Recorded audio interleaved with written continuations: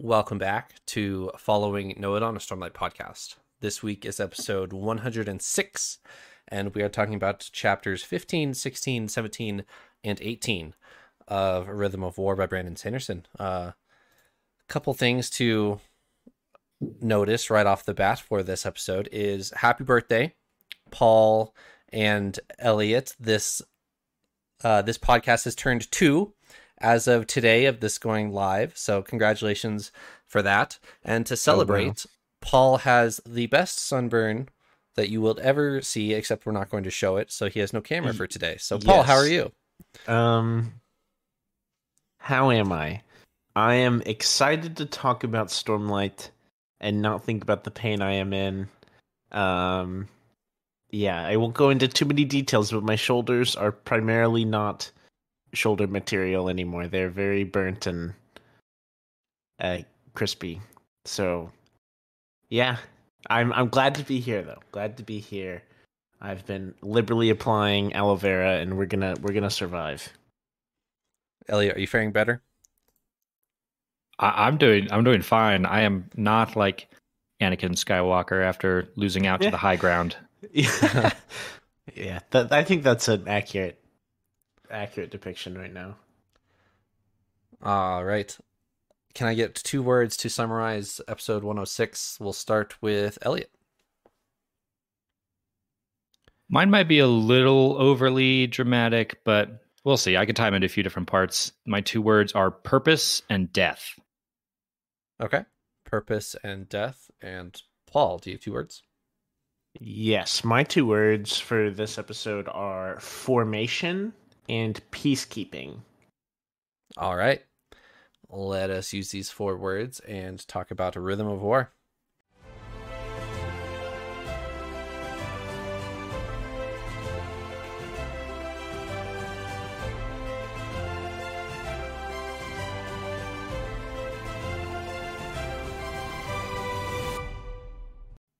All right, gentlemen. Before we kick off episode 106 properly, we have a response to episode 104.1 from a podcast friend of ours. So we can watch this and we will discuss it as after that. So let us watch this clip and then we can respond to it. Hello, Paul and Elliot. So Trevor has granted me the opportunity to participate in your podcast again. So of course I jumped at that opportunity. So I just finished watching the latest episode, and I was able to watch that early because I'm a patron, so hint, hint. But anyway, so you guys had a really great discussion about Shallan and her truths / oaths / whatever that means.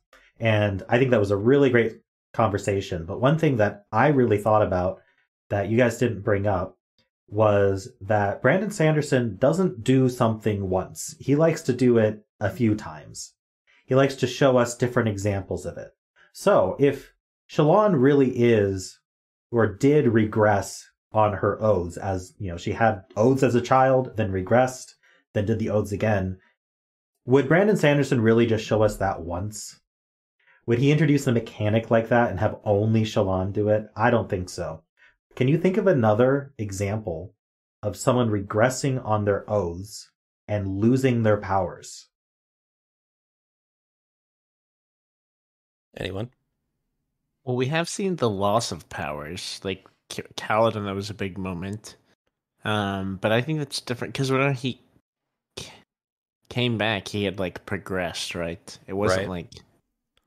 I assume you can lose your Stormlight privileges at any point, even if you're 4th ideal or whatever. Like it's an all or nothing thing. Is my thought, my impression. But that's a good point. I like the point that it wouldn't just like be a one-of occasion. It is a good point, and I do think we need more. We do need another bit of evidence to support it for sure. And I can't think of anything specific. Yeah, Kaladin's the only thing that's coming to mind, but I agree that's not really the same thing. Do we count Teft in that too? I will bring up Teft later, but let's keep going with Rink's video here. Okay. Have you thought of it yet? How about the entire plot of Words of Radiance for Kaladin? right? So Kaladin is really struggling with his ideals in Words of Radiance. He has this whole plot line where Moash, freaking Moash, right? Moash wants to kill Elhokar. He wants to assassinate Elhokar. And all he wants Kaladin to do is look the other way and not report it. Kaladin's struggling with that because he knows in his heart that it is not right. When he's in prison, Syl changes significantly. She's invisible most of the time. She has a weak voice. She has a few moments where she actually has conversations with Kaladin, but most of the time isn't found anywhere. Kaladin tries to reach for Stormlight at one point, and it resists him. And finally he's able to get it, but it took a lot of effort. And he's in this super dark state where he basically comes to the conclusion Elhokar needs to die. Dalinar would be a better king.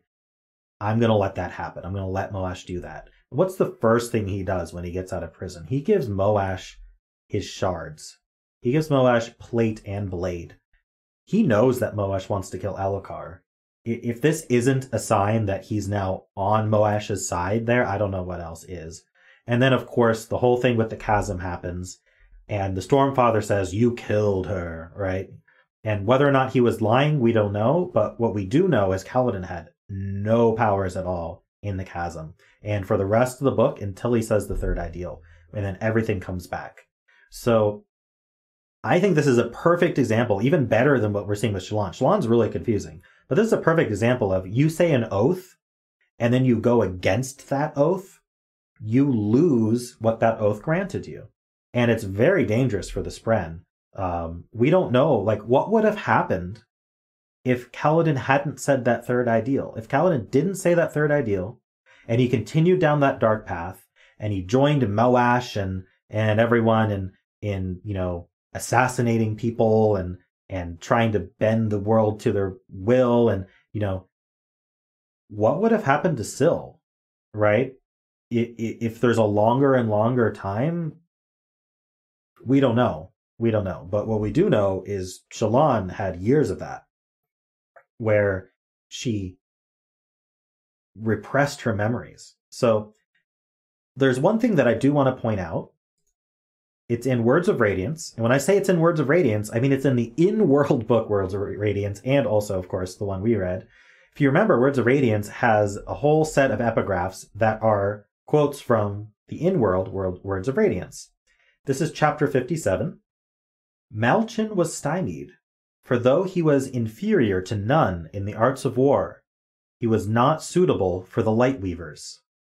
He wished for his oaths to be elementary and straightforward, and yet their Spren were liberal, as to our comprehension, in definitions pertaining to this matter. The process included speaking truths as an approach to a threshold of self-awareness that Malchin could never attain. A threshold of self-awareness. The truths aren't about telling the Spren things that are true. The truths are personal. They're about self-awareness. Would you describe Shallan as self-aware? I wouldn't. But whenever she progresses, I'm terrified. I killed my father. I killed my mother. That's self-awareness. That's accepting things that she was repressing, and that progressed her.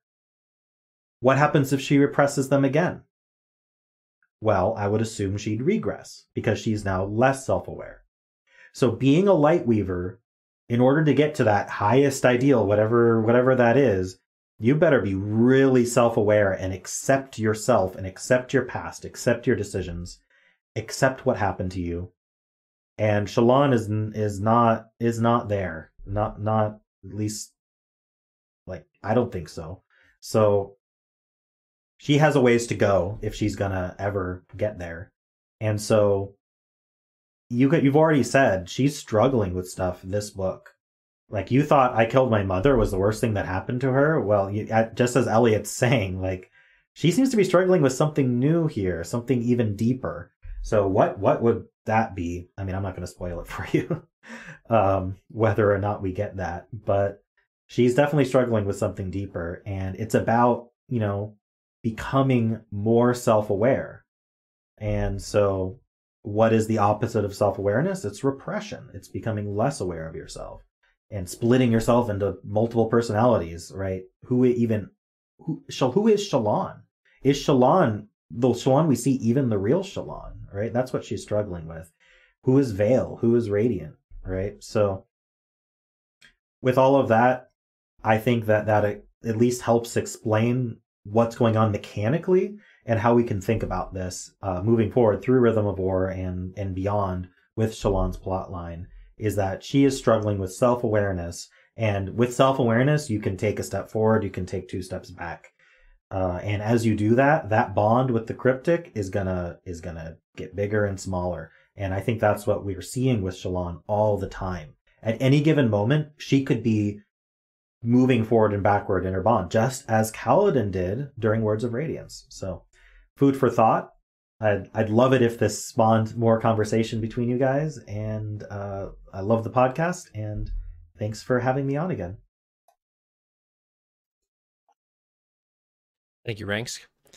My favorite line in that whole thing is, who is Shallan? Do we even know who is Shallan? That made me chuckle first time I watched it. That's a really good question. That may be the most difficult question out of all of them so far. So do you guys remember at the end of Oathbringer in the battle of Thaylen Fields, the real Shallan kind of drops all of her illusions, and the real Shallan is actually radiant in her armor? Do you guys remember that? Yes, and I remember being frustrated about it, but yes. Right. So another takeaway here is she could have said a 4th ideal there and been like in actual Shardplate, or it could just be a light weaving. We still really don't know. But this whole idea of progressing and regressing and, which ideal are you on today type of thing for the light weavers is, I don't know, really frustrating to me. But what do you guys think? I love that Ranks is weighing in here. Thank you so much for jumping on here and throwing your thoughts in the ring. I like this line of thought. It seems to make sense. It seems to fit with Shallan, and it's causing me to rethink some things. We kind of had a light bulb moment in that episode where we realized maybe Shallan has been further than this before and has gone back. So this is a cool line of thought. I'm not sure, Ranks, you know more about this world than I do, so I probably should trust you, but I'm not quite sure I'm fully on board with the Kaladin is doing the same thing in Words of Radiance. I think that is a good case to look at, because it gives us a chance to compare a maybe similar event. But Kaladin's, to me, I've only read it once and it's been a while, I remember it being more of like an on-off switch as opposed to you took a step backwards. It seemed like you violated your oath. You violated your ideal. Therefore, I'm going to take away these privileges until you get back on board with it. I'm going to completely remove this. You go back to ground zero. And then when he says his 3rd ideal, he jumps kind of right back in where he was at. It was kind of a flip the switch back on and continue on where I was at. It doesn't feel like he necessarily was kind of traveling backwards on the path. And maybe that's a nuance, and it could still be the same thing. I think it still might be, but it feels a little different to me. I don't know if Paul, if you have any thoughts on that. I do agree. It feels different. The main thing I was thinking about is it still is less rigid with the Light Weavers, because it was an excellent point, to point out that it's a kind of a journey of self-awareness and knowing your past and accepting it and knowing who you are and all that stuff.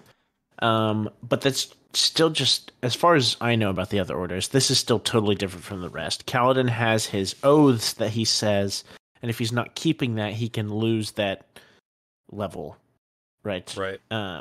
But this is can you ever, do you I'm over here like, do you ever fully know yourself? Is there like a threshold cutoff? Is there effectively like a fifth ideal that it's like, if you understand this much about yourself, you get it, like you cap? Or is it like you can always kind of grow in power in this? Like, it feels more ambiguous to me, and that's kind of my biggest thought right now. I'm not going to derail us, but I have to mention it. I've been thinking in the back of my mind this whole time about like Hoid. I feel like he would just hop so quick through the quote like ideals. Either that, I mean, I don't know about his past, but he's got lots of it, and I imagine that he has a good grip on himself and stuff. So I feel like he would be really powerful right away. I just thought of this as you bring him up. Yes, we saw him bond. Spoiler, sorry. At the end of Oathbringer, that's his friend's name. We'll find that out very shortly here. You already spoiled this for us before, I believe. Yeah, so it's your second time spoiling the same thing. it was in the Secret Project though, and not many people watched the Secret Project episode. So gotcha. I'll likely have to censor that. Okay. Anyway, what was I saying? Oh. Which actually, I want to bring up something that Zyle says in this episode. Mm-hmm. I'll spoil this for later, but do you guys remember Zyle saying in chapter 15, her removing my memories? Did you guys catch that? Yeah, Definitely. Yes. So he's referring to type 2 invested entities, which he doesn't quite lump Hoid in with. Kaladin asked that question, like, so is Hoid that too? And Zyle's like, no, Hoid's his own thing. And so Hoid may not remember as much as you think he does, being on Roshar.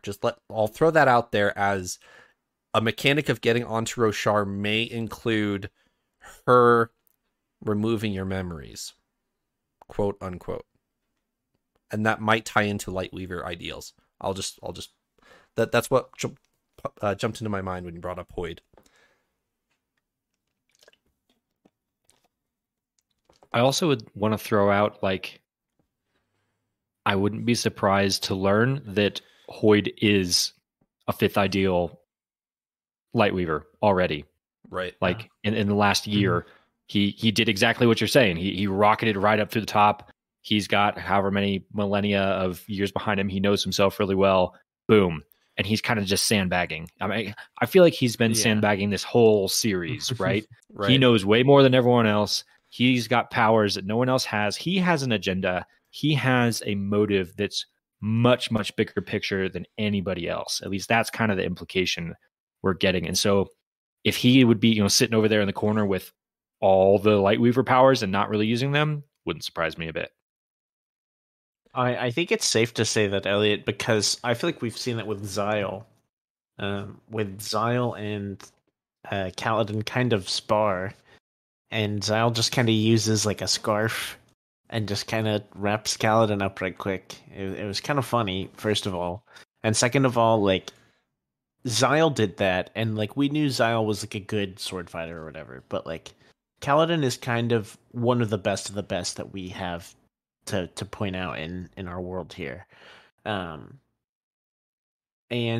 then Zyle is like, yeah, no, Hoid's like his own thing. Like they're still not really comparable, but I feel like we've seen Zyle not really like even try, and so then he's looking up to Hoid. So I agree. That's just a bit of perspective, I guess. I do need to add this, even though we said we wouldn't derail this. Do you guys remember in Shallan's flashbacks, Hoid light weaving? Do you guys remember this? Do you remember him light weaving for the Wander Sale? Do you remember him light weaving for the people in Kholinar? There's something going on. You may not be able to call it light weaving, but I'm about to words of Brandon it for you here in a second. So you could go down the rabbit trail of, well, Hoid is light weaving way back in the day, kind of like Shallan is, and then he progresses into the first ideal, like before his sprint, whatever. You could go down that same route with Hoid of where is he on ideals here, but Brandon Sanderson's been asked about this before Rhythm of War came out, and he said light weaving surge binding was based off of a magic system that came from where Hoid comes from. So Hoid had it before the Knights Radiant Light Weavers were the planet's called Yolin, and that's where yes, exactly. That's where Dragonsteel is going to be taking place whenever that's published. But light weaving is not original to Roshar, and Hoid has it not based off of Roshar magic. Gotcha. I'm following. Okay. Anything else about Rank's video? If you guys, anyone who's listening, want to chime in like Ranks did, we are approaching the position of the podcast where we can just theorize back and forth, because we're approaching current Stormlight. So if you guys are listening and want to do the same thing Ranks did, the best way to do that is to join the Discord and let me know if you want to submit something. So I really appreciate that, Ranks, and let me know if you guys want to do that in the future. Yeah, I honestly didn't know we were doing that whenever I sat down here, and it's like honestly a super fun, pleasant surprise, and really cool to hear your thoughts and bounce off of that as well. Yeah, that was fantastic and very well formulated thoughts as always, Ranks. Yeah.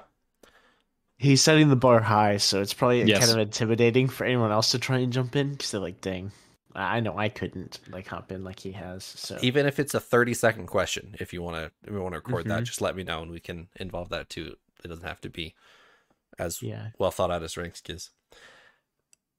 Shall we talk about words? Do we need to go all the way back to that, or should we just talk about chapter 15? Give me 10 seconds of what your words mean, Paul. Yeah, I can talk about my words briefly. So first one is kind of surface value, I guess, formation. I'm kind of doing that in reference to Kaladin here, who's meeting with Zyle, because he's kind of trying to just figure out, what am I going to do next? And I thought about having, I didn't know if it was actually a word or not, like reformation, not reformation, because it's different, isn't it? I don't actually know. It may be the same thing. I overthought it, so I chose formation. And I envision that Kaladin is just kind of trying to pick up the pieces, figure out what to do next, and stepping forward. My other word, peacekeeping, is in reference to our heralds and a lot of the conversations that they have with that. There are heralds and Szeth somewhat as well. Our heralds, they're a little psycho, but I still love them. And we see from Ash kind of sharing what she can, what she knows, all this stuff, when she's kind of being interrogated.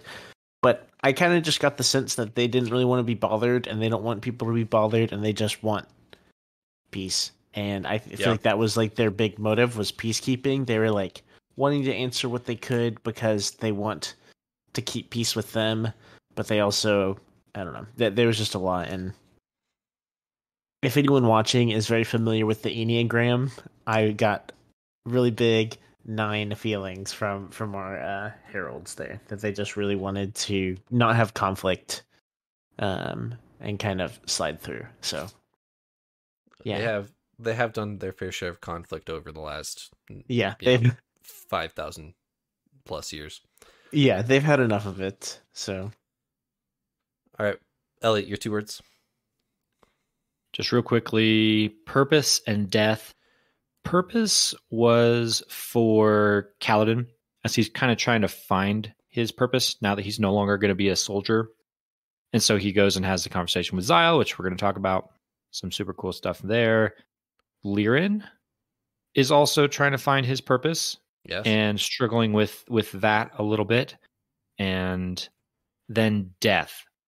Death, I honestly just picked it because of the conversation with Zyle and learning that he and Szeth, and we kind of maybe knew this already, but he puts it in very clear terms. They died. and their souls reattach themselves to their bodies, and he gives it a title. He calls it a Type 2 invested entity, which Yes. sounds very scientific, and it was cool. But I don't know, getting the very kind of in black and white, all of these people are dead or did die was, I don't know, that caught me off guard a little bit. Does it give you better definition for what happened at the end of Words of Radiance with Zeth? Yes, it absolutely does. For someone to Did say you very connect that? clearly, Did you connect those dots? yes, that this is what happened to Zeth. He died, and a powerful being reattached his soul back to his body, and he's kind of this investiture powered being now. Yeah, it cleared up a lot of that.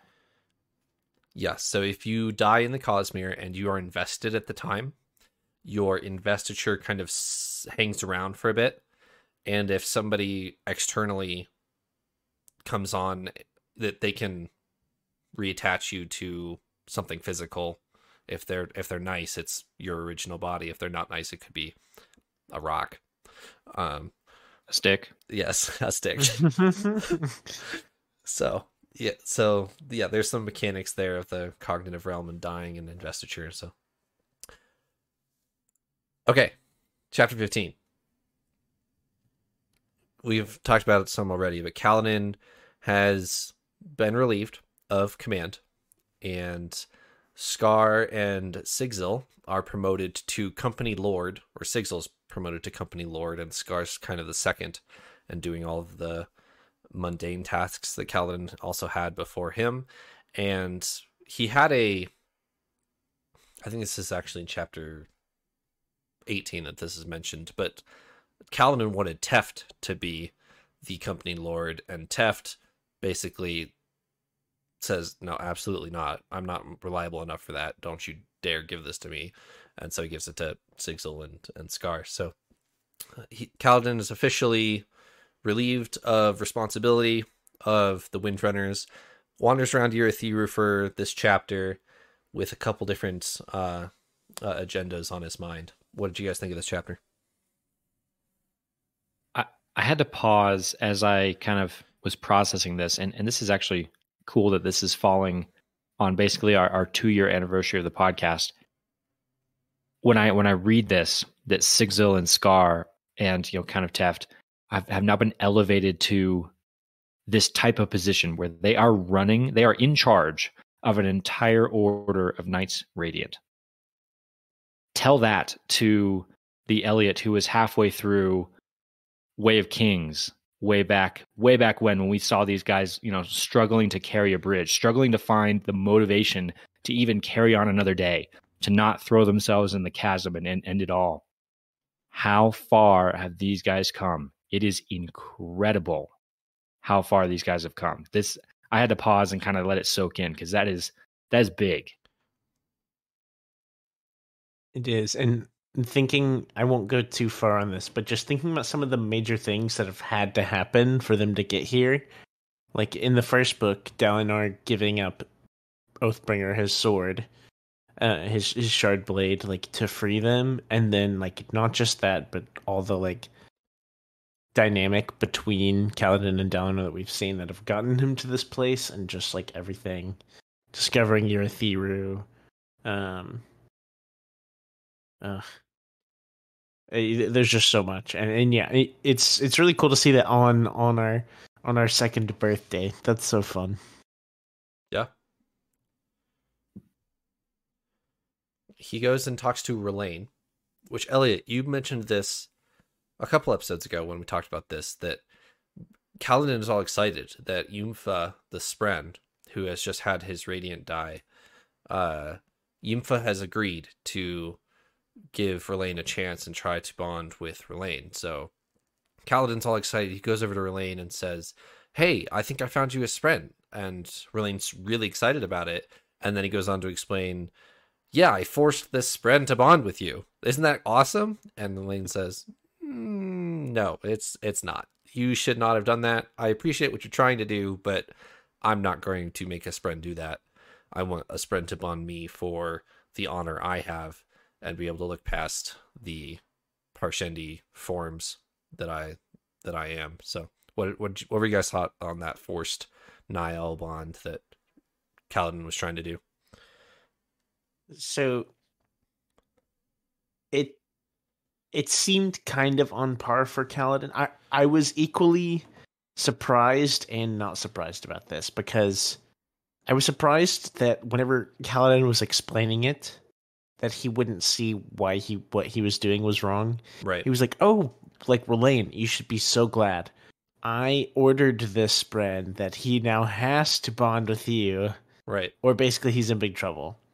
And he agreed to it, and so Rlain's supposed to be like, "Yay, my friend," but like it just defeats the whole purpose of like how it's supposed to be and stuff. And in Kaladin's head, he's like, I know when Esprin basically gets to know Rlain that it will work out. Like Rlain is honorable. And so I think in his head he was like, "Oh no, I just need to get Esprin to do it and it'll all work out." But journey before destination, am I right? You are absolutely right. And yeah, I'm not surprised at all by Rlain's response here, because as soon as Kaladin had that conversation with Yunfa the Spren, it just kind of rubbed me the wrong way. I was like, wait, Kaladin, you have this special relationship with Syl. Like that's probably the poster child for how it's supposed to go. I think they've had their bumps, they've had their arguments. He his oath and killed her at one point, but the level of intimacy and honesty and I don't know, mutually beneficial togetherness. Yeah, they have a good friendship. They have a partnership where they're building each other up. They're working together to take care of each other. You can't just force that. You can't just tell someone, "Hey, you need to go be in this person's head all the time, a part of their deepest thoughts, their one and only voice on the shoulder kind of thing." You can't force that. It doesn't even make sense. So for Kaladin to even think that was an option, that's odd. Y'all are all grown up and maintaining mature Stormlight conversations all by yourselves. I'm so happy. I don't have to facilitate every point of it. Y'all are thinking exactly what I'm thinking. We're on even ground. It's awesome. Wow. Do we want to talk? So well. Do you want to talk about the music and the light of the plants real quick before we move on to Xyle? Did you guys catch this? Did you think it was interesting, or is it boring? I thought it was interesting. I thought this was... I'm fascinated by the mechanics of especially Urithiru, of how this thing is supposed to work. How is this place supposed to support thousands, maybe hundreds of thousands of people? And growing food's a big part of that they're struggling with, right? And they're trying to figure this out. So Rlain has helped them discover this grow food by Stormlight, but it also requires a song, which I was trying to actually think about this and figure it out kind of scientifically, and I couldn't quite get there, because the scene that's described is they're growing their rock buds, right? They shine their grow lamp on it with powered by the Gemheart Stormlight. Yep. But that alone's not enough. You have to sing, and they talk about they specifically see the life spren start to appear, and the life spren start to glow like more than they normally would. And Kaladin wonders like, "Oh, is that powered by the Stormlight? That's kind of cool." This takes us back to the conversation we've touched on many, many times. Are the life spren attracted to the growing, or are the life spren causing the growing?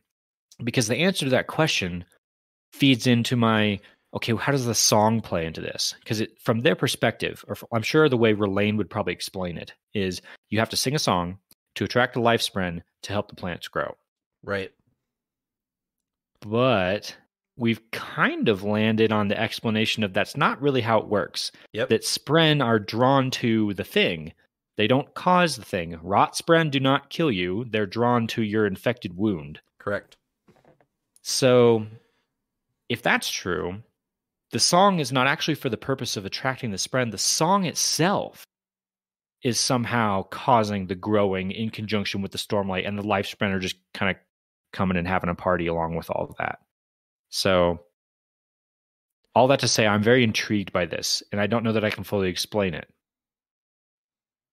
Any thoughts, Paul, before I talk about that? I always love story aspects involving like music and the growth of nature. I personally always think of Narnia and like the creation of the world depicted in that, and also Middle Earth as well. Tolkien, like the creation of the world is through music, and I think that may be my favorite imagery of anything ever.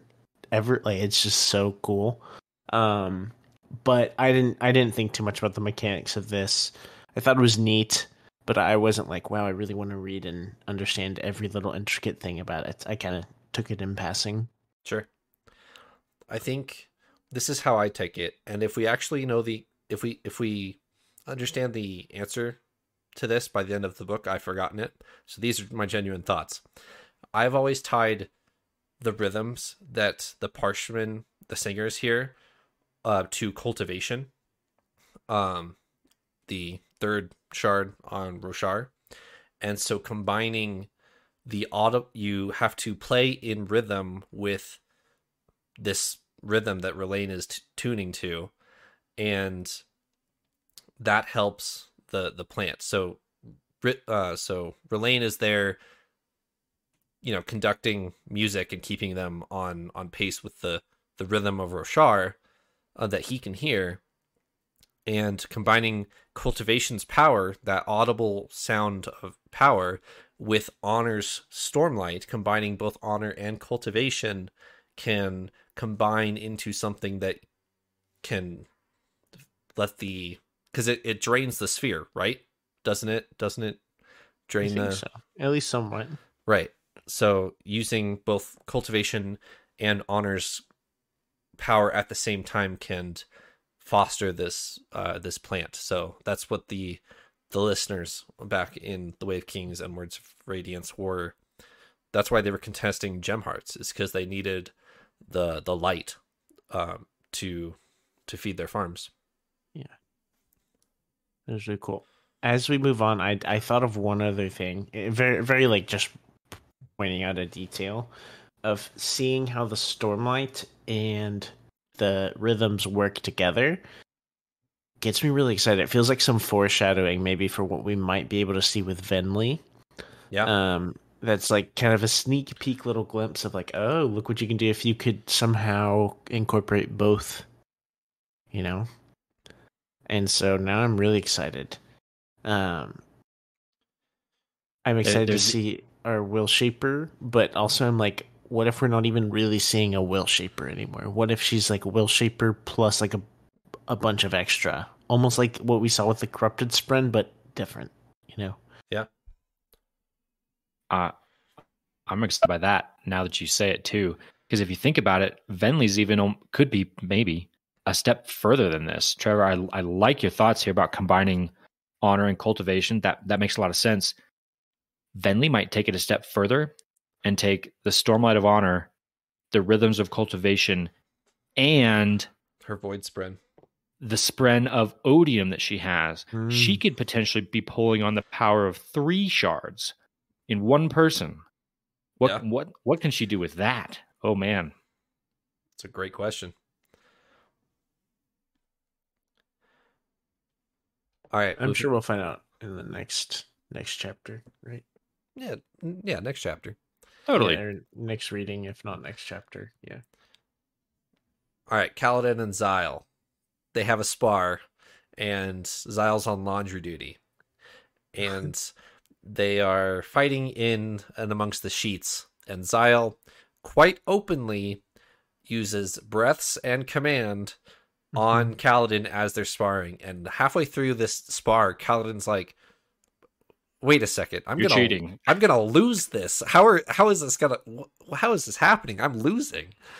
And so that kind of excites him, like, wait, I still have stuff to learn from other people. I can't just overpower everybody. So what do you guys think of this? So to the friends that I have a couple friends right now who are starting to read Stormlight. And honestly, I told one or two of them, I was like, you don't need to read Warbreaker. Like you can read Warbreaker, like if you're not crazy about it, like you don't have to. But then I read this and I was like, actually, I think you need to read Warbreaker. Yeah. Because like it's so overt. Like if I hadn't read Warbreaker, I would be so baffled right now. I'd be like, what surge binding is this? Is this next level lashings? Is this like fifth ideal lashings or something? But yeah.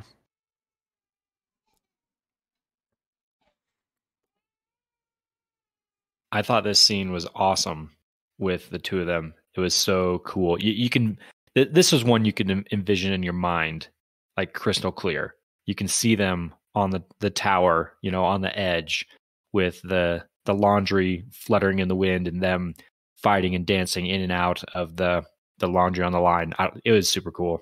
And then there's little nuggets you pick up right because you've read Warbreaker. Things like after he uses the scarves. Scarves words that they're drained of color, right? That's something you wouldn't even I'd probably go right past that without even a second thought if I had not read Warbreaker. But you see that and you're like, oh, command breaths, I remember that. We'll talk about it. Go ahead, Paul. I was going to say I'll bring this back up again, but I want to put a pin in it so that I am held accountable for bringing it back up. It talks about the light right there with the scarves, right? We also saw a bunch of light things which are interesting with our dark sphere whenever we get there in our next episode. But yeah, that's next chapter. We'll get there in a second. Yeah, we'll get there soon. Kaladin and Zyle finally have an actual conversation about the Cosmere. Zyle has, this is how it works. This is how these are the mechanics that happen. That's how I got here. So he gave Kaladin a Cosmere 101. And what did you guys pick up from it? Okay. So I keyed into this, hyper focused. As soon as he starts talking about things like invested entities, like, okay, dump the knowledge on me. Let's go. And I liked the terms that he tried to explain it in because it started to make sense. He says, I'm a type 2 invested entity. And then he talks about how that's different but similar to Syl. And so the Spren on Roshar, he talks about how he had to reframe his knowledge when he discovered the Spren on Roshar. They are, and I'm going to try and use some of my Cosmere knowledge to explain this, and Trevor, you can correct me if I say anything wrong. Sure. The Spren on Roshar are basically pure investiture brought to life-ish. That they're a sapient living chunk of investiture. Zyle explains that that's not quite what he is, but he's not a human either. He is now, because he's died and been reattached to his body because he was invested at the time of his death. We talked about this a little bit ago. He's now sort of like that. He's maybe more similar to a Spren than he is a human, in that he is an invested soul reattached to a body. It's almost like he's reanimated. He calls himself Walking Dead. And so he's kind of like a halfway in between talking, moving investiture and human. Did I get all that right? Yep. Yes. He specifically mentions like he doesn't age and stuff anymore. Like he's right. Time-wise, like he's not really affected anymore. He can still die. They talked about it. Like there's ways to effectively kill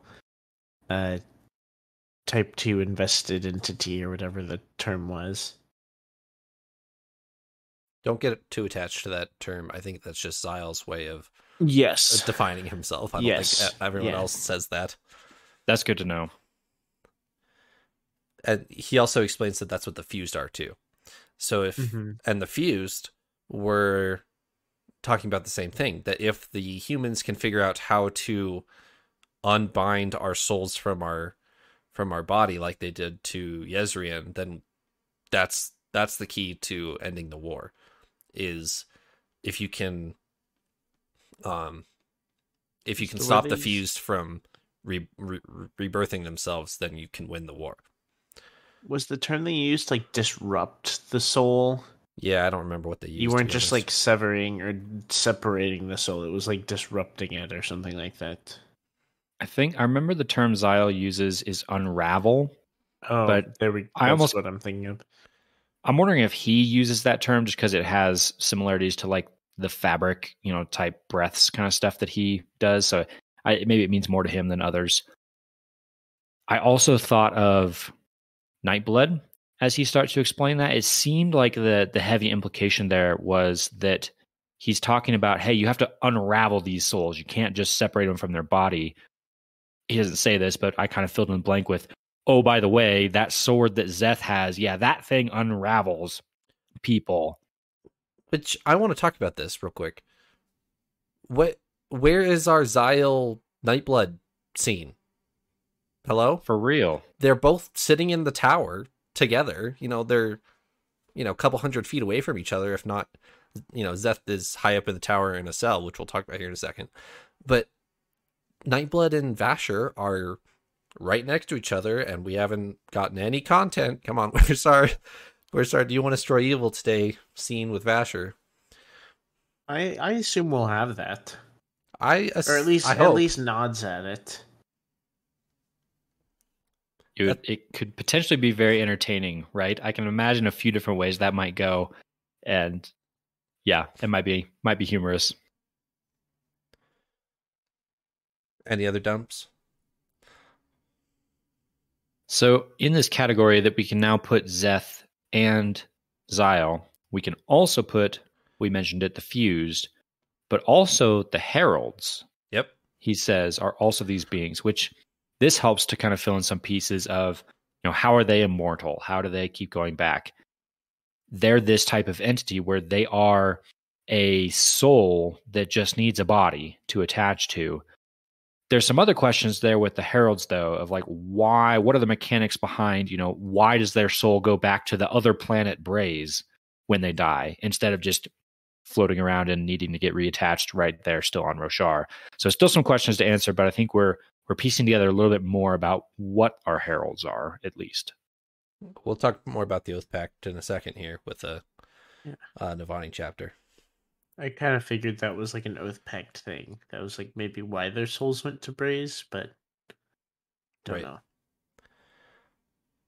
And then one little tiny nugget that is not really even worth talking about, but we can just note it. He drops another name for Hoid. He's like, oh yeah, Hoid. I know him by Dust, which was odd. I was trying to rack my brains, like, have we seen that name before? And I couldn't think of it. But I was also trying to think, when we were in Warbreaker, we saw Hoid. He did by introduce the name of Hoid. Yep, he did introduce himself as Hoid in Warbreaker to Ciri and Sesebron, at least. Right. So, interesting. I'm now going to keep out for that. I'm going to watch out for that name Dust and see if it ever comes up again. That might be interesting. And then the last thing that I noted in this whole conversation, Trevor, you already brought this up already, is the last sentence of the chapter, and then the chapter ends. It's a total cliffhanger. He's like, oh yeah, and by the way, those darn memories, she removed them, or they were removed by her. End of scene. Like, wait, whoa, hold on. Her? Who are we talking about here? Right when you feel like you're finally getting answers, and Kaladin finally is getting answers, he's like, yeah, and she removed my memories. And Kaladin asks, like, who? And then it fails to clarify. Moving on. Like, oh, of course, there's always something that Sanderson has to, dangle in front of us. And yes, Trevor, your maybe implication earlier is kind of along the lines of where my brain was going to. Cultivation is the kind of biggest unknown her that we kind of know is out there. So yeah, but why? Like, even if it is cultivation, why is Zyle in some sort of situation where cultivation is removing his memories? And do also, you guys remember that cultivation has Nightblood at the time that Dalinar visits her? Yes, because that's like one of the things she's like, oh, you could have this sword or whatever that like. Sorry, the destroys Night souls or Watcher. something like that. The Night Watcher has yes. not cultivation. The Night Watcher has Nightblood, Yes. and it eventually finds its way to Nail between those two times. So who knows how that happens? Right. Anything else maybe for this? That's actually an interesting little bit of breadcrumb trail there that we could maybe use to try and piece together the path of Nightblood there for sure. My only other thing I thought about in this was, who else do we know struggles with memory loss? Shallan does. So if there's a her out there dealing with removing of memories, is that her somehow tied into Shallan somehow? Maybe. All right, Paul. Chapter 16. We find Szeth. He's in a prison cell. And I want to talk about this real quick because Basie, he's someone in our Discord. He's doing a first-time read-along with you guys at the same time. He posted in his thread that he was really frustrated that Szeth is in a cell and Taravangian is walking around free, because Taravangian is responsible for all of Szeth's deaths, or Szeth's kills, and Szeth, they know the full relationship there. So why is Szeth locked up and Taravangian is still trusted, quote unquote, we'll get there in a second, by the coalition? What are your thoughts on this, Paul?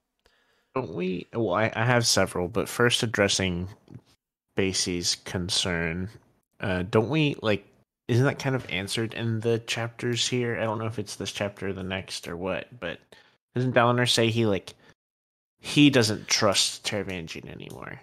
He does not. You're But right. he kind of has to be sort of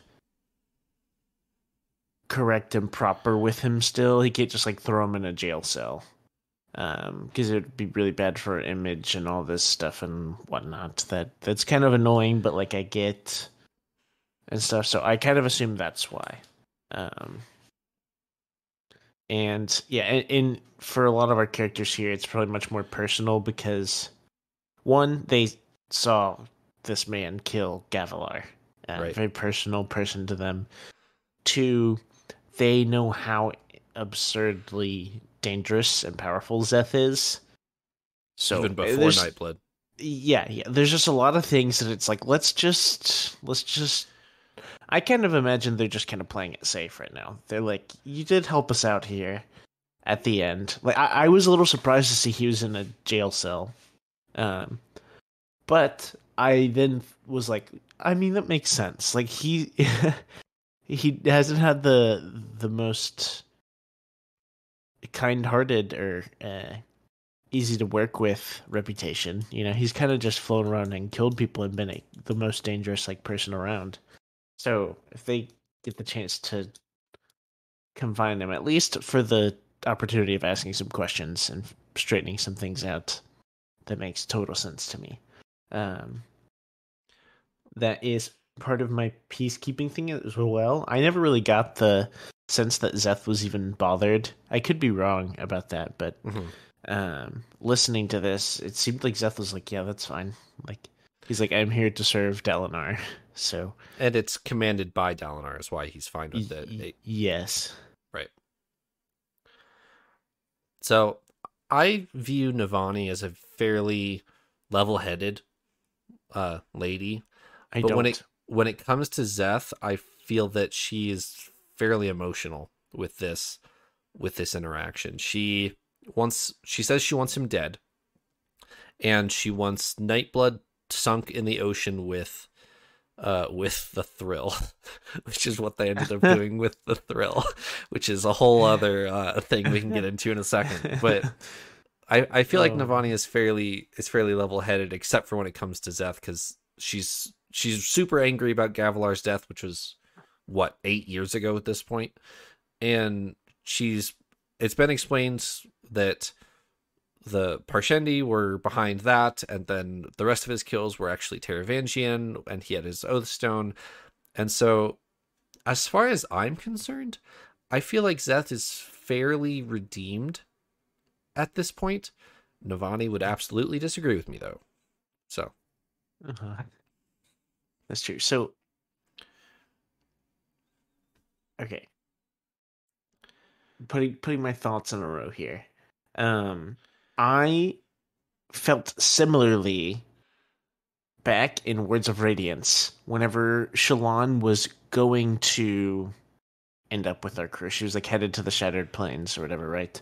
I specifically remember having the discussion of like, oh, it kind of depends on who she runs across as to like how that meeting goes. You know, she could run into some people and have a really bad time, run into some people and have a really good time. And I envisioned her and Navani having a really good time. And if I'm remembering this correctly, she does meet Navani, and it's not. She like is not received well, and it's kind of like a big problem. And I remember being a little frustrated with Navani. I don't even remember what the reasoning was all about. But I kind of get similar things here. I think Navani has more reason to be upset in this case for sure with Szeth. But it doesn't feel to me that she's been that reasonable with meeting new people. And it's kind of almost funny, but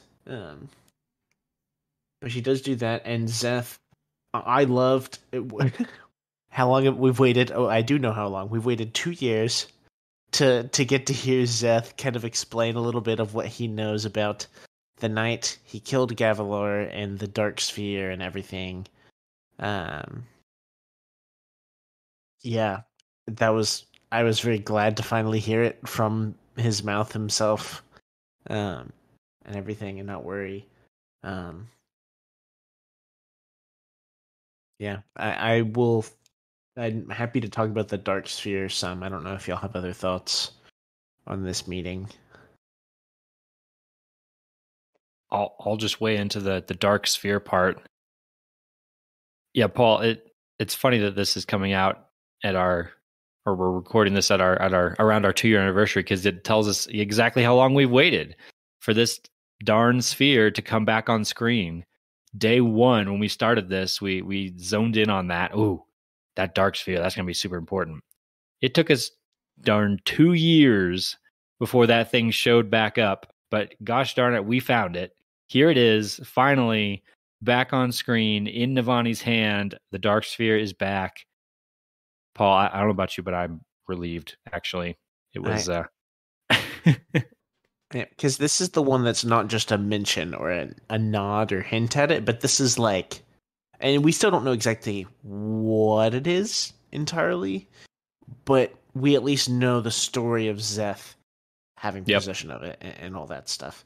And I also think it's funny because at the time that we started reading it, Trevor didn't know this even, which I think is funny. So he was just like, yeah, haha, Dark Sphere, and then just letting us run with the ball. And he didn't even know this, I assume. You get the mention of it and the prologue. You get a one line in the first interlude with Szeth, where he hides it under a rock somewhere. And then one line at the end of Oathbringer, Navani saying, oh yeah, I've seen that rock like that before. And now we have our actual mention of it, more than one line. And she describes it as different than Voidlight. Originally, she was just like, oh yeah, okay, this is going to be, a dark sphere, a Voidlight sphere. But on closer inspection of it, she notices that it's been holding Voidlight this entire time while it was under a rock somewhere, so it hasn't seen the Everstorm and it still has Voidlight in it. B, it's warping the light around it. It's different than Voidlight. What are you guys' predictions or thoughts on this? This was what I was going to touch on earlier. It describes it as like the light warping around it. And where I remember seeing that imagery the most is with Sisebron in Warbreaker. Like he has a billion breaths, or God King, whatever his title was. Mm-hmm. He's like the most invested entity or something on that planet. And like light kind of like warps around him. And which gave, in my opinion, like one of the coolest imageries ever. I think that's just super dope. But brought a few things to mind. It made me think maybe this is filled with like so much investiture that it's like, I don't know, it's just got some form of power bank that's just enormous to where light is going to warp around it. Or my thought for honestly a while now, ever since we knew that these unmade could be like imprisoned in a sphere in one of these like perfectly cut gemstones or whatever, like the King's Drop, that there's something in here. Right, Gavilar had this gem, right, and he was going to quote bring back the Parshendi's gods, right? That's what he was saying.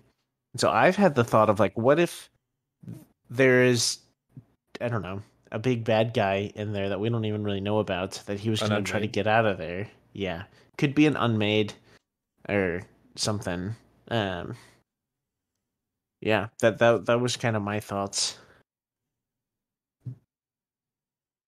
I'm thinking down the same lines here, because Navani clearly notices, and Rlain even weighs in on this, that it's not void light. It's kind of like void light, but it's not. So then, what is it? It's got to be something else, either an unmade, that seems likely, or some other type of powerful fused or something like that, another type of void spread maybe that's been trapped in there.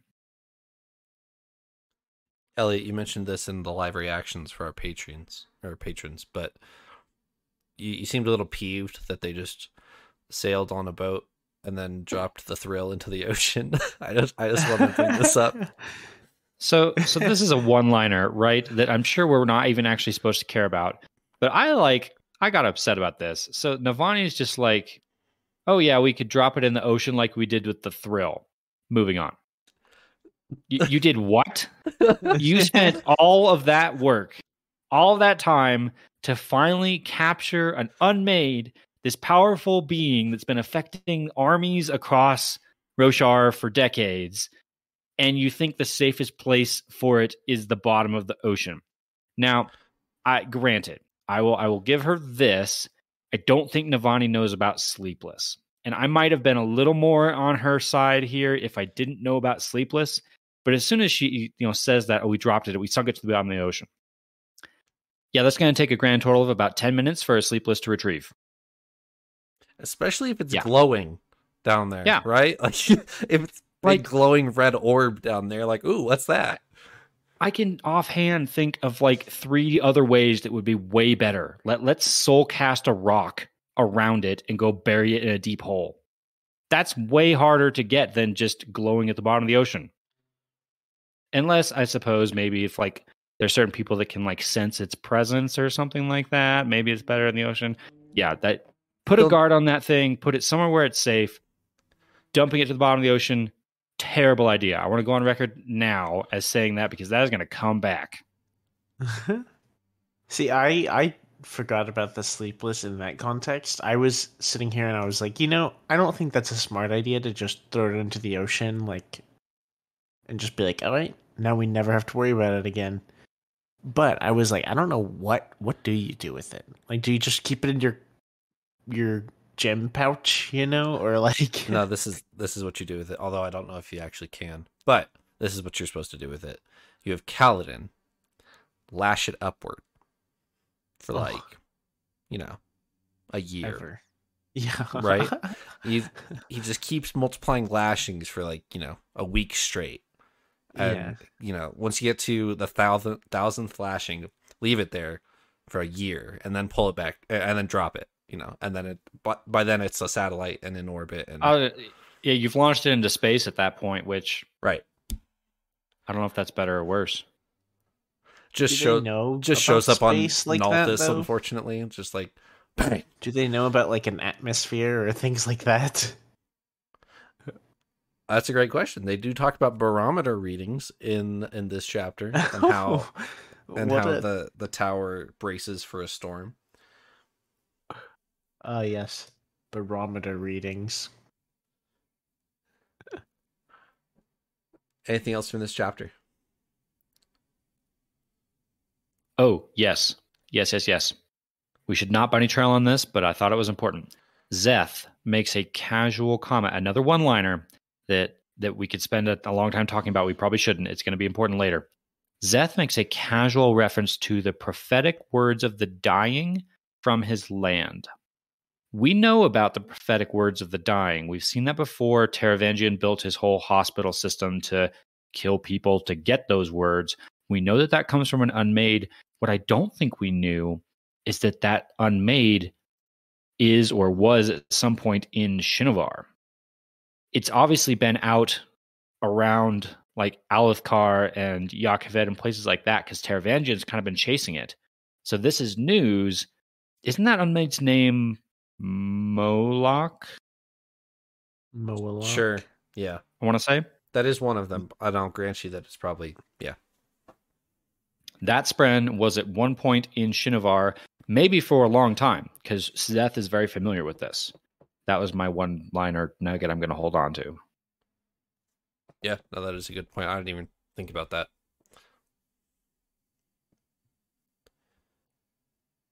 And I'll just mention this again, that the whole cell thing that Szeth is in is completely ceremonial.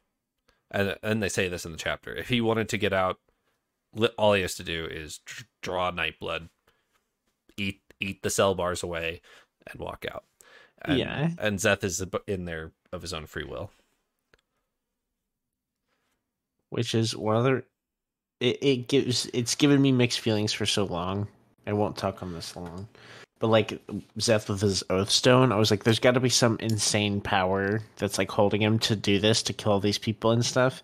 And it's like, no, like he's just really loyal. Like he sticks to whatever his like task or whatever he's following is.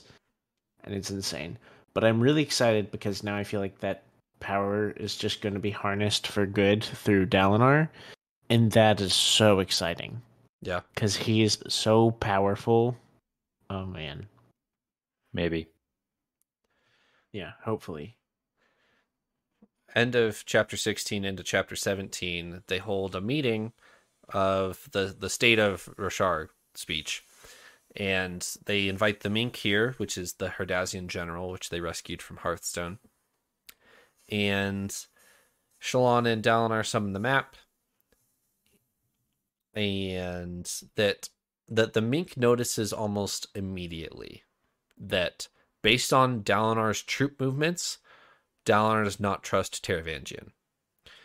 And Dalinar assumes that he's being more sneaky than he is, but the Mink is a battle genius, and he's like, yeah, you're covering your flank. And on your flank over here is not actually your flank. On your flank is Jah Keved. Why are you covering this side? And Dalinar's like, oh, darn it, you noticed. So, if the Mink can recognize it that fast, I mean, I don't think Taravangian assumes that Dalinar likes him anymore, but Taravangian also knows that he's on a short leash. When they summon this map, Jasnah shows up to join the meeting, and who is with her? Hoid. Okay. Couple things that I want to talk about here.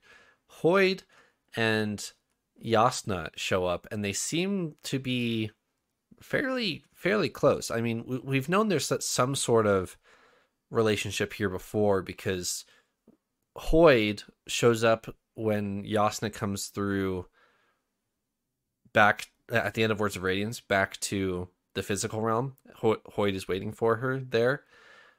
And then Hoid is just basically a parody of what he used to be, of Elhokar's the king's wit. He's, he'll insult you when he feels like it, but he also feels like he's pretty much down to business now.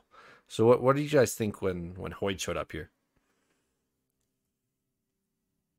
So I didn't think anything of it in the scene where it actually is described.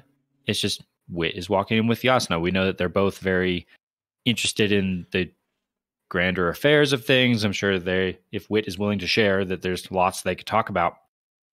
And then Navani pauses and has a thought. I want to read it just because I want to make sure that I'm not misinterpreting this. Here's what Navani is thinking. She couldn't tell if the rumors about those two were true or not, and hadn't felt comfortable asking. Strange that a mother should feel so unwilling to chat with her daughter about intimate matters, but, well, that was Yasna. I read that, and I'm like, whoa.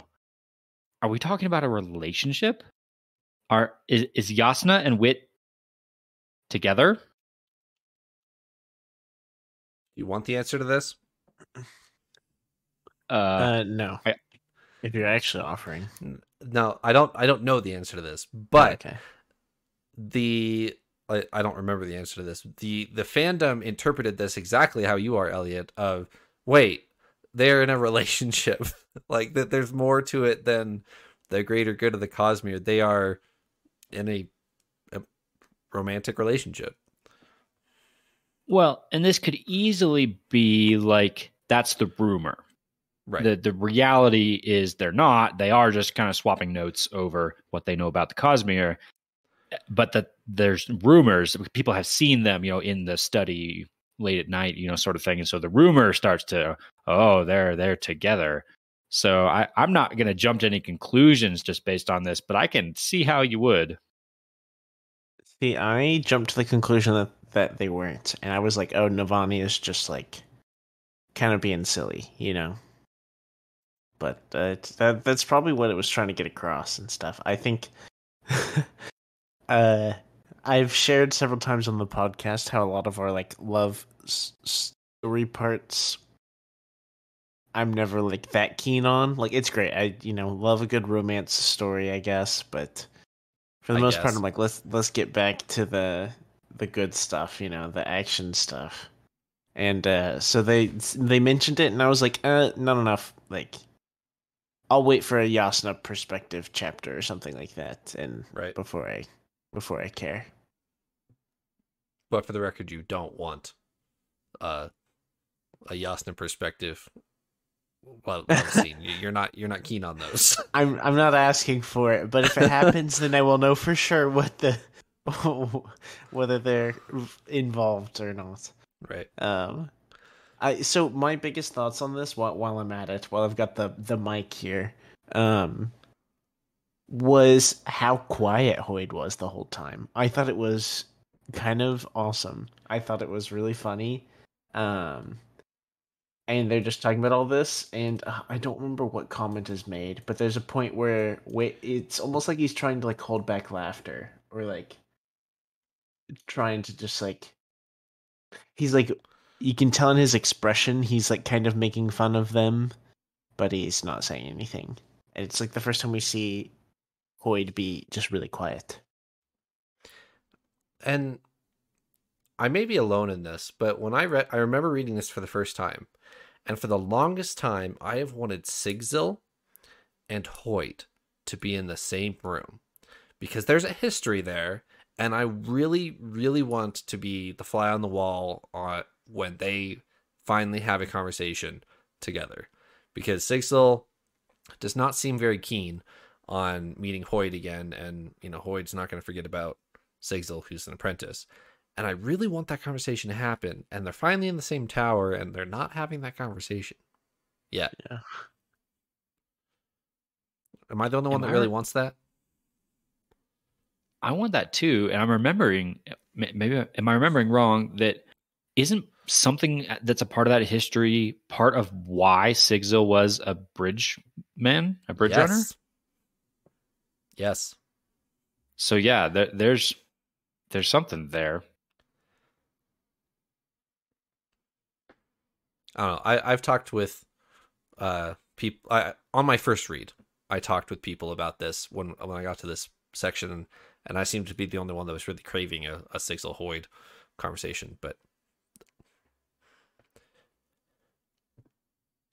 whenever I was reading The Way of Kings, I probably felt very strongly about it, but I've since forgot about it. Sigzil was one of my favorite characters, like back then, but I feel like it's just been too long and too many other big things that it hasn't really crossed my mind. Right. So Yasna over the last year has been flipping society on its head, and she intends to join the war effort in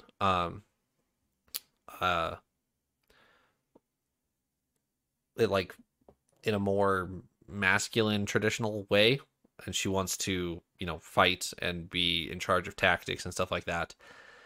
And she wants to free all Alethi slaves and make it illegal to own slaves in Alethkar.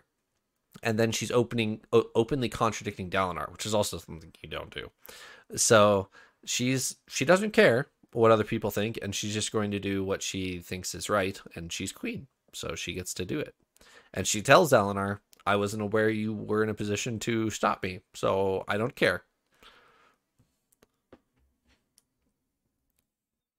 She drops an interesting comment here that gives some insight into her beliefs. She says that they kind of question her on this whole slavery thing. So she drops the bomb that she wants to abolish all slavery within Alethkar. And the rest of them are like, whoa, that's good in idea, but in practice, that's going to wreck the world. And in that, so they're kind of questioning her on like, that seems out of character for you, Yasna. And she responds with her motive is to bring the most possible good for the most people. And that was enlightening to me in kind of getting to see inside her head a little bit. That is a worldview, a philosophy, generally I believe referred to as utilitarianism, where everything is about the most good for the most people. It's you can basically break all of your decisions down to what brings the best well-being to the general populace. And so kind of understanding that's the process, that's the mindset that Yasna has, helps kind of understand her quite a bit. Is that dangerous territory towards what Taravangian would argue? That you can sacrifice the few in order to, or you can sacrifice as many as you need to save as many as you can? It would be Taravangian's argument. It is dangerous territory. It is a slope that, maybe not a slippery slope, but a treacherous slope for sure. You can potentially justify some things using a logic or an ethical system like that maybe some other people would say are not okay. The other loophole in a belief like that is a lot of things may come down to how you define good. Right. If your motive is the most possible good for the most people, that sounds great. I think a lot of people would be like, yeah, I'm totally on board with that. Until you sit down and in specific instances and say, okay, who gets to decide what good is? That can get dangerous if you're not careful. But I was mainly just keying into okay, I'm starting to see a little bit of how Yasna's mind works here. So it was a good scene. I enjoyed it. Anything else from this scene? All right, and our final chapter. It's not a short chapter, but the only thing that is really the big takeaway from this chapter is Kaladin has made his decision. He gives Lirin and Hasina a tour of the tower. The fourth bridge has finally arrived, and he shows them their rooms and tells them, I've bought you a bunch of surgery equipment, Dad, and I'm going to take that room next to you and I'm going to join you. I am going to become a surgeon. There's a couple other things to talk about in this chapter, but that's the main takeaway. What do you guys think of Kaladin's final decision here? Can I take the reins here for a second? So I wanted to bring this up earlier, but it's better to bring it up in retrospect. We started this episode, or pretty early in this episode, we were talking about how, honestly, Kaladin did kind of a poor job with Rlain, and like trying to get him a spren. It was like a good idea. He wants Rlain to have a spren, to bond a spren and grow, right? But the way he was doing it was poor, not effective. Yeah. And here, I'm really proud of Kaladin. I'm very proud of Kaladin, and because Lyran, his dad talks about how like, are surgeons even needed? Aren't why? Isn't my life's work basically like obsolete now? Right. And Kaladin is actually very comforting to his dad, and is like, no, like the edge dancers and the truth watchers that you see healing people, like, you know, they are out kind of near the front lines of the battlefield a lot of the times, but like there's still countless people who need healing, and like you will still have a lot of surgeon work. You're not out of business, you know. And it's very comforting, and also just to see him like provide like all this super nice place in Urithiru and all these nice things for his parents. I just loved it. I thought it was beautiful, and honestly really sweet, from a character that we don't really see any sweet interactions with or from. So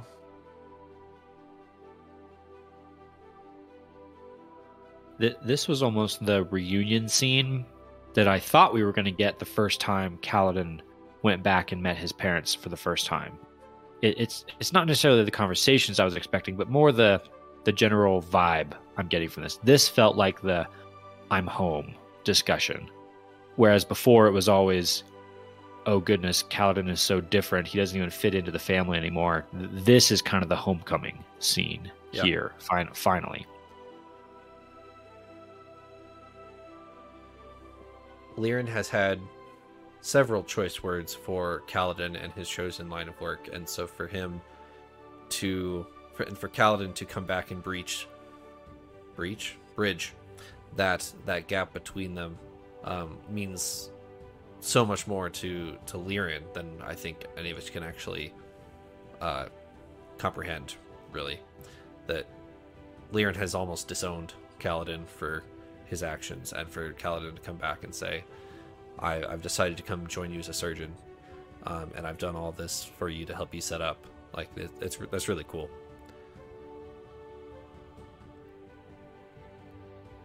I do wonder, going forward, I was a little bit surprised by this decision from Kaladin, actually. It makes sense to go back to his roots, back to his surgeon. We know that there's a big part of him that still relates to that. He's got his father. A lot of this is making sense. I'm just not quite sure how surgeon fits into his windrunner-ness. And maybe it kind of does. There's an element of protection involved there in being a surgeon or being a medic. But also kind of at the same time not. A surgeon is more kind of reactive.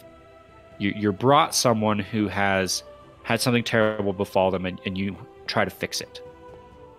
That's not quite in line with what I have as the mental picture of Windrunner in my head. I envision more of the proactive, dive into the fire and save you from danger sort of mentality as the Windrunners. And so I wonder if this won't quite jive with Kaladin. If this will be an almost fit, but not quite perfect. That's my fear. Yeah.